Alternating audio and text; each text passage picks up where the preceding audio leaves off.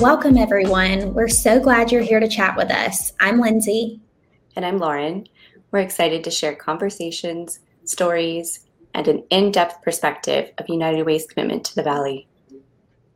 Today, we are joined by a team of visionary leaders from our community that have joined forces together in bringing a program called Cure Violence to Columbus.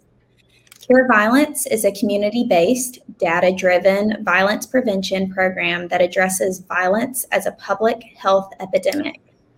For a few years now, this team, which includes Mr. Reggie Lewis, who couldn't be here with us today, Dr. Asante Hiltz, and Mr. Cedric Hill II, his father, Mr. Cedric Hill, and his sister, Dr. Ashley Hill, who have all been working on this huge undertaking of tackling the growing problem of crime in our community.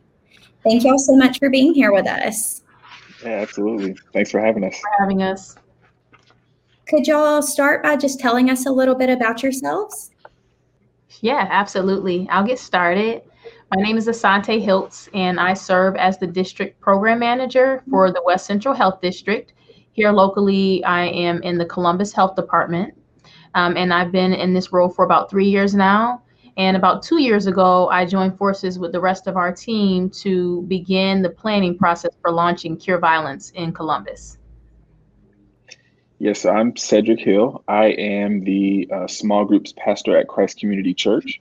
I'm from Columbus, and I've been back in Columbus a couple of years now. And we've been working on this process, and it's really exciting to see what potential may come from it. Awesome. So I'm interested to hear how the five of you came together. I know we, have two of you on here, but how did this all come about? And what is the history behind Cure Violence? Yeah, so it really started out with my dad, Cedric, and Reggie. So going way back, my dad's been a funeral director in the Columbus area for a very long time now, since I was a young child and probably before I was even born. And Reggie's a former police officer in Columbus. And so they met because Reggie would do detail for escorting the funerals to the cemetery when my dad was doing funerals. And so they met then. They didn't really have much of a relationship at that point in time, but they just knew each other. And years later, probably somewhere around 2016, they just started bumping into each other a lot. And they just eventually sat down and had a conversation and said, what's going on in your world? What are you up to? And they kind of just talked up on the fact that this violence thing was a big deal. My dad was starting to have quite a few services for some of the people that were being killed in our city.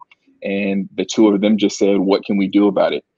And I moved back to Columbus in 2019, and I kind of joined into some of their conversations, and we went on the mayor's bus tour back in 2019 as well. And that is actually where we met Dr. Hiltz. And that was a really interesting experience because we were going around to all these different places in Columbus and to parts of town that many people did not know were as bad as they are.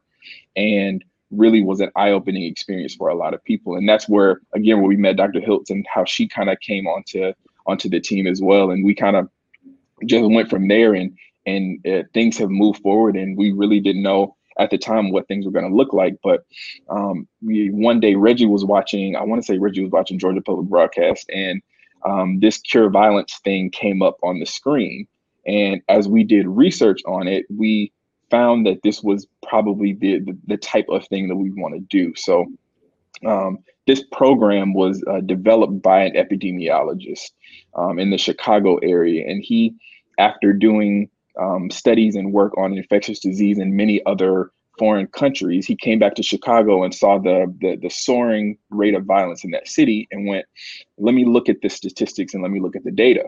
And what he found was that occurrences of violence looked very similar to the way that disease spreads. And so if you looked at maps, overlaid maps of violent activity with overlaid maps of, let's say, HIV or another infectious disease in a different country, the maps look very similar. And so he came up with this idea that maybe we could treat violence the way that we treat infectious disease and use these same public health models and principles in order to try to actually fight violence in certain communities. And so that's how the program was developed. And it's in a multitude of cities in the United States now, and it's in a multitude of countries as well. And so we feel like this is not just a good model, but it's also tested. It has a proven track record, and it's a very holistic approach. And so that's why we're really excited about it. And I'll add to that too some of our background and our history. As Cedric already said, I was on that mayor's Good, Bad, and Ugly bus tour, and Mayor Skip Henderson spearheaded that, and it was awesome. And since I'm new to Columbus, I've been here for about 3 years. I thought that was an excellent opportunity from a public health perspective to see what are the strengths of our community, what are the gaps, where can we get involved.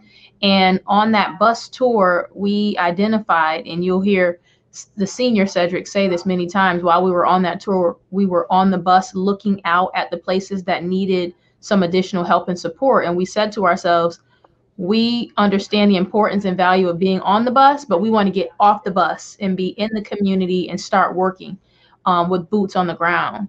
So that's how, we came together to say, what do we need to do to get off the bus and get in the community? And that's what Cure Violence is going to allow us to do. And prior to that bus tour and prior to knowing about Cure Violence, Cedric and Reggie had tried to do a homegrown program where they would remove all the barriers from people to allow them to get some help, to get employment, to get education. And they posed that question to people in the community: if we were able to eliminate all of the distractions and barriers to ensure your success, would you be willing to take our help? And they had several people that were interested, but not one person was able to finish the degree program, the certificate program, or maintain that employment, because they realized that they really had not addressed the root causes of some of those barriers that they were experiencing. And the Cure Violence model looks at violence in a way that's understood that there's a lot of other factors that lead up to violence, and you have to address all of them to have an impact on violence. You have to look at education. You have to look at childcare. You have to look at mental health. You have to look at employment. You have to address traumatic experiences. All those things have to be addressed in order to have an impact on the end result of violence. So the same things that they experience in their homegrown program are the things that the Cure Violence program is going to address. Yeah, that's incredibly profound and important. And I'm so glad that you all were on the bus together to connect. That's so great. Tell us more about the process of Cure Violence. I believe you engage with individuals in the community that are referred to as interrupters and work from a model of prevention. I'm really interested in hearing more about that. Yes, so one of the big pieces of the Cure Violence model is what's called violence interrupters. And so these are people who have credibility within communities that we're trying to develop. And these are people, they may previously have a record, they may be ex-gang members, but they're people who have trust and credibility within these communities. And so they are in the communities building deeper trust with people. And let's say a violent action happens, they would actually be on the scene or potentially at the emergency room, trying to diffuse a situation to prevent another act from happening, stemming from the violent act that's already happened. Because what we've seen is that a lot of the violent activity that's happening in our community is retaliatory acts from previous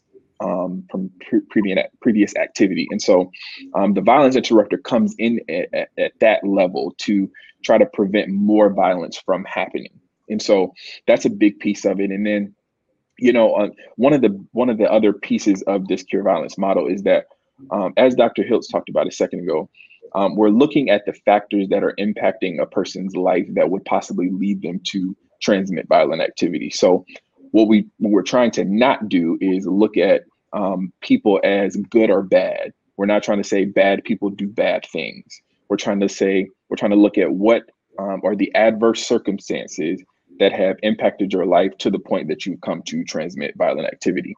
And so one of the things that we look at is social determinants of health. So like Dr. Hiltz mentioned a second ago, the access to quality education. Are you hungry? Those types of things. And I think that's where sort of our conversations with you guys have come in at is that you all are working on that front end of things to try to keep people from getting to that point. And so there's that prevention side of things where we want to look at those factors and look at people who are at risk at a young age. And we also want to look at violent actions that are happening right now to see how we can prevent more of them from happening. So it's definitely a twofold type of a view of things. And I'll also add to that, when we talked about what the need was, in the Columbus community, there is a need to address violence, and the community understands that, and they've made it clear that we do not want to ignore the people who have been victims to violence in this community and the deaths that occur every week almost here in Columbus. And so the goal is to identify a program that's been effective in other communities, and Cedric already mentioned it. It's been implemented in over 100 cities in over 10 countries. So we know that it works. Well, now we just have to work hard to determine if it's going to be successful in Columbus and our community. And the background work that we have done, we've proven to ourselves that we think it'll be effective here. And Cure Violence Global has been working with us to understand what do we need to have in place to make Cure Violence successful in Columbus. The need definitely is great in our community, and we're so happy that y'all came together to offer this. What exactly has been done already in Columbus? Dr. Hiltz, you want to take that one? Yeah, we'll tag team this one together. So okay, that sounds good. In terms of what's been done for Cure Violence, is we have spent a lot of time working with our community partners and other stakeholders to help them to understand and just help everybody understand that Cure Violence is not a program that's going to be able to function independently. We have to have all of the people who've already been working in Columbus for years addressing this problem come together, and we're going to join forces to make the program successful. So, for example, you have some grassroots organizations, you have some the city council members, you have people who are in public health like myself, people who are in the healthcare, who are working on trauma in emergency room settings, mental health providers. All of them are working to address this problem separately, individually. They all understand that, and they're all dealing with the consequences of violence separately. So Cure Violence is saying we all can pull those resources together and leverage each other's strengths. And that's the only way that the program is going to be successful. So in terms of what we've done, before the pandemic happened, we were bringing our community partners together to introduce the Cure Violence model, to help them understand the fundamental components and what each individual person and agency's role was going to be to make the program successful. But then once COVID came, we weren't able to meet in person like we were doing. We were actually meeting over at Troy University. So, a little bit later on in the pandemic, we started having virtual meetings with the same goal: bring community partners and individuals together to help them understand the Cure Violence model, so that we could have Cure Violence Global come into the Columbus community and perform an assessment to see what it is that's missing, what's needed for us to make Cure Violence successful. So we've started to do that now, picking up where we left off, convening those meetings on a every other week basis, and working with the community partners to say, let's prepare for the assessment that's going to come from Cure Violence Global, and have those partners convene to help us. We've met with some of our faith-based partners to see how we can leverage community churches, some community organizations who are going to work with young children who may have experienced, some have had some exposure to violence. What can we do? Every aspect, those social determinants of health, how can we address all of them collectively as a team? Yeah, so we are still in the pre-assessment phase of implementing the Cure Violence model. And so, as Dr. Hiltz said, we take a lot of time to gather these organizations that are doing stuff in our community. So we've talked about these social determinants of health a couple of times here, and what we're doing is gathering organizations that address those social determinants of health. And what happens is the Cure Violence Global team comes in and they look at all that we have. And, one of the other things, we've been gathering a lot of data because as Lindsay said, when we got started here, it's a data-driven program. And so we want to look at what the numbers are actually telling us is going on in specific communities and things of that nature. And so they take all of that information and then they actually go around to different places in our community. They talk to people, they knock on doors, they want to talk to community partners. And then they give us an implementation plan for how we can implement Cure Violence in Columbus. And so right now we've been in this pre-implementation phase for quite a while now, and we're hoping to be in the pre-assessment phase. We're hoping to be in the assessment phase pretty soon. We've had, like Dr. Hilt said, we've had some conversations with the Cure Violence global team. And so we feel like we're really getting close to being able to be there. That's exciting. That's exciting to see such progress, especially right now with the pandemic going on. Everything seems to be so slow. Mm-hmm. So that's really wonderful. And kudos to your team. So we talked a lot about how this is a health issue. Tell me more about that. And obviously we can't talk about health without also talking about mental health. How does that fit into your plan? Okay, I'll start with that question. So the Cure Violence model looks at violence as a health issue instead of a moral issue. Like we said already, instead of bad people doing bad things, looking just at the outcome of violence, what are the things that led to that? So violence clusters. And it spreads and is transmitted just like a contagious disease. And I think it's a perfect model that we're in COVID right now. We're not happy that COVID is here, but it's giving us a really good model as to how a virus spreads, just like how violence spreads. So we're in a pandemic. We understand that COVID is spread person to person. So we try to isolate people who have it, right? They go into isolation. And if somebody's been exposed to it, we try to quarantine those people. And then we have prevention strategies in place for people to wear a mask and social distance and wash their hands and cover their sneeze. All those things we put in place for prevention once we've identified where the source is and where those clusters are, the hot spots. Violence is the same thing. It clusters in particular communities, right? The communities that are going to struggle with those socioeconomic factors that we talked about, the mental health challenges and the poverty and the lack of support, and all those things factor in. So we identify where are those clusters, where are those hotspots, where is it spreading? How do we get there? How do we have effective practitioners who can address that disease, which in this case is violence? So that's going to be our interrupters, the people who are going to understand who are the most high risk transmitters. Who are those people doing those violence acts, so that we can get to them and help them find a solution to the problems that they're experiencing, whether that be a childhood traumatic experience or the thought that they may have a retaliatory act because someone in their family or their circle experienced violence. How can we get to those high-risk transmitters, isolate them, provide them with the cures, with all of the resources that they need to move them from the violence track so we can save a life, right? So we're trying to implement the same strategy, the same process that we use for dealing with a virus or contagious disease as we would with violence. So the core of that Cure Violence model is to interrupt the transmission, to reduce retaliatory events. We already gave an example. Someone's in the emergency room because, their brother was shot. They're already planning in that emergency room, how can we get back at the person that did it? That's where that interrupter, the social worker in the hospital, other members of the team are going to be there to try to interrupt that spread right then. And then identify what are those high risk habits and change the social norms to discourage the use of violence. We're trying to change the whole narrative. Let's do a paradigm shift so that violence is not the norm. Oh, we know that community, they always have violence. There's always a shooting. We want to change that to say, when there's a shooting, when there's a violent act, that is totally abnormal. There's something wrong. It causes great alarm. Not where we are now when we see it. And it's like, oh, that's an everyday occurrence. We see it all the time. Nobody's alarmed by it. That's just people killing themselves. We want to change that so that the social norm is changed. How do we do that? How do we cultivate that change? We understand that we're not going to eliminate all gangs, for example, in our community, but we want to change the social norm of violence and killings being a norm. I love the language you're using, that it is all positive.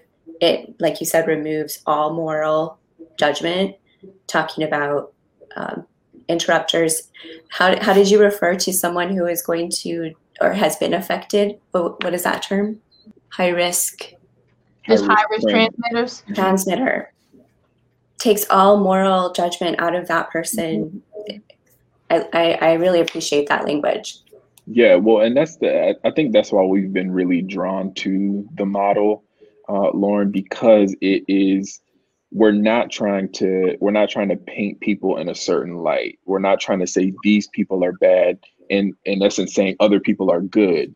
Right. We're looking like we're saying people get to a certain point based on the circumstances of their life, and some of us are fortunate that we've not had to deal with some of the things that some people in our own community have dealt with. And so, we really like the model because we're trying to figure out what it is that has happened in a person's life that has gotten to them to this point, as opposed to just painting everybody with a broad brush, because we all have our own individual stories, and we want to dig into that with people. Our last question we're going to get to, and y'all touched a little bit about this, but what are the immediate and long-term impacts violence has on children that experience it? Yeah, so that's a great question. And it goes to what Dr. Hiltz was speaking about exposure a minute ago.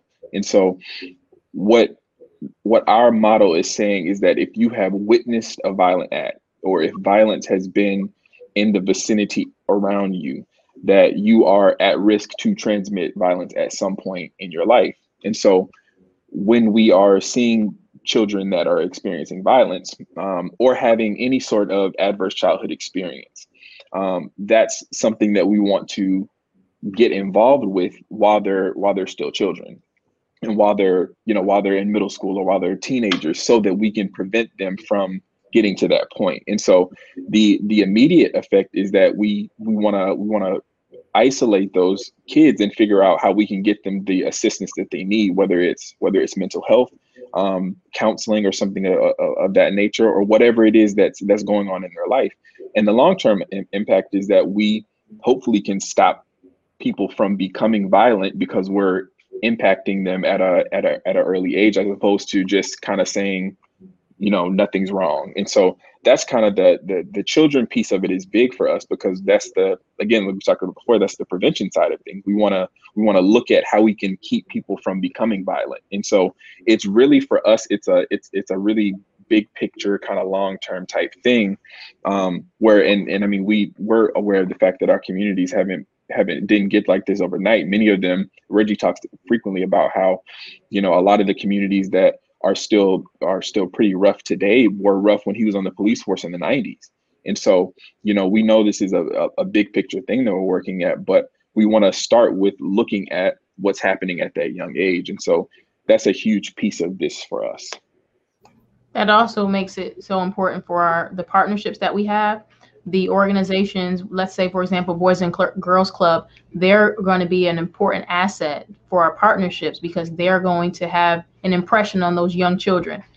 How can we utilize that partnership? Again, leveraging the resources of those who are already having an impact on the lives of those children in the communities that we're targeting. And is there another organization that's then going to focus on mental health? And if there's a violent act, we understand that violent act touches the lives of the young children, of the parent, of the siblings. What can we do to address that traumatic experience that has now happened? What can we do to help the family, that mother and father, potentially get a certificate program so that they can maintain employment, so that they can get the right help and address some of the barriers that they may be experiencing that could ultimately lead to more violence? So we know from the national and global program that there is data supporting the success of these programs. Can you talk a little bit about that? So we have several examples of where Cure Violence has been successful. And I have a couple just locations that I'll share. Baltimore, as one example, they've had a 56% reduction in killings and a 44% reduction in shootings. Philadelphia had a 30% reduction in shootings. Chicago had a 48% reduction in shootings. In the community in Puerto Rico, they had a 53% reduction in killings. One site in Honduras had 17 months straight with no shootings. So there's, like I said, in those 100 cities and 10 countries where Cure Violence has been implemented, they have the data to show what that reduction in violence has been. And that's what we're looking to replicate here. Right. That's really encouraging, just to know that there's a model that you can replicate here in Columbus. You spoke a little bit about partnerships, and I just want to say how excited and grateful we are that United Way and Community Schools United can partner with you all. We certainly appreciate your work. I imagine that people will want to get involved. Is there a way that they can reach out to you? Yes, there is, and we want people to get involved. So please reach out to us. If you visit our page, we have a Facebook page under Cure Violence Columbus. Also, if you go to our westcentralhealthdistrict.com, there is a Cure Violence page under Columbus. So within the West Central Health District, there's 16 counties. So if you select Columbus, you'll see an icon for the Cure Violence program. And on our page, there's plenty of great information about the background and the process of Cure Violence that you can watch, some great videos. And on the bottom, there is a link for you to click if you want to be involved. You leave your information with us and we'll get you involved. Perfect. It was so good to talk with you both. Cedric, these were your notes, by the way. That's what I was looking for. That's why I wrote it down there. I got it in the exact card, but I was like, I know I wrote it on that. I didn't even know you had that. I had it in Thanks for the notes. That is great. Wow. Awesome. Well, thank you both so much for taking the time to chat with us. Thank you for having us. Yeah, thank you for having us so much.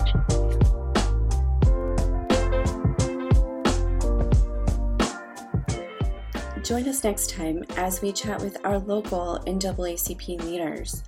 We have a fantastic conversation you won't want to miss. To catch a previous episode or for more information about United Way, visit unitedwayofthecv.org. Thank you for listening. We're so glad you're here to chat with us.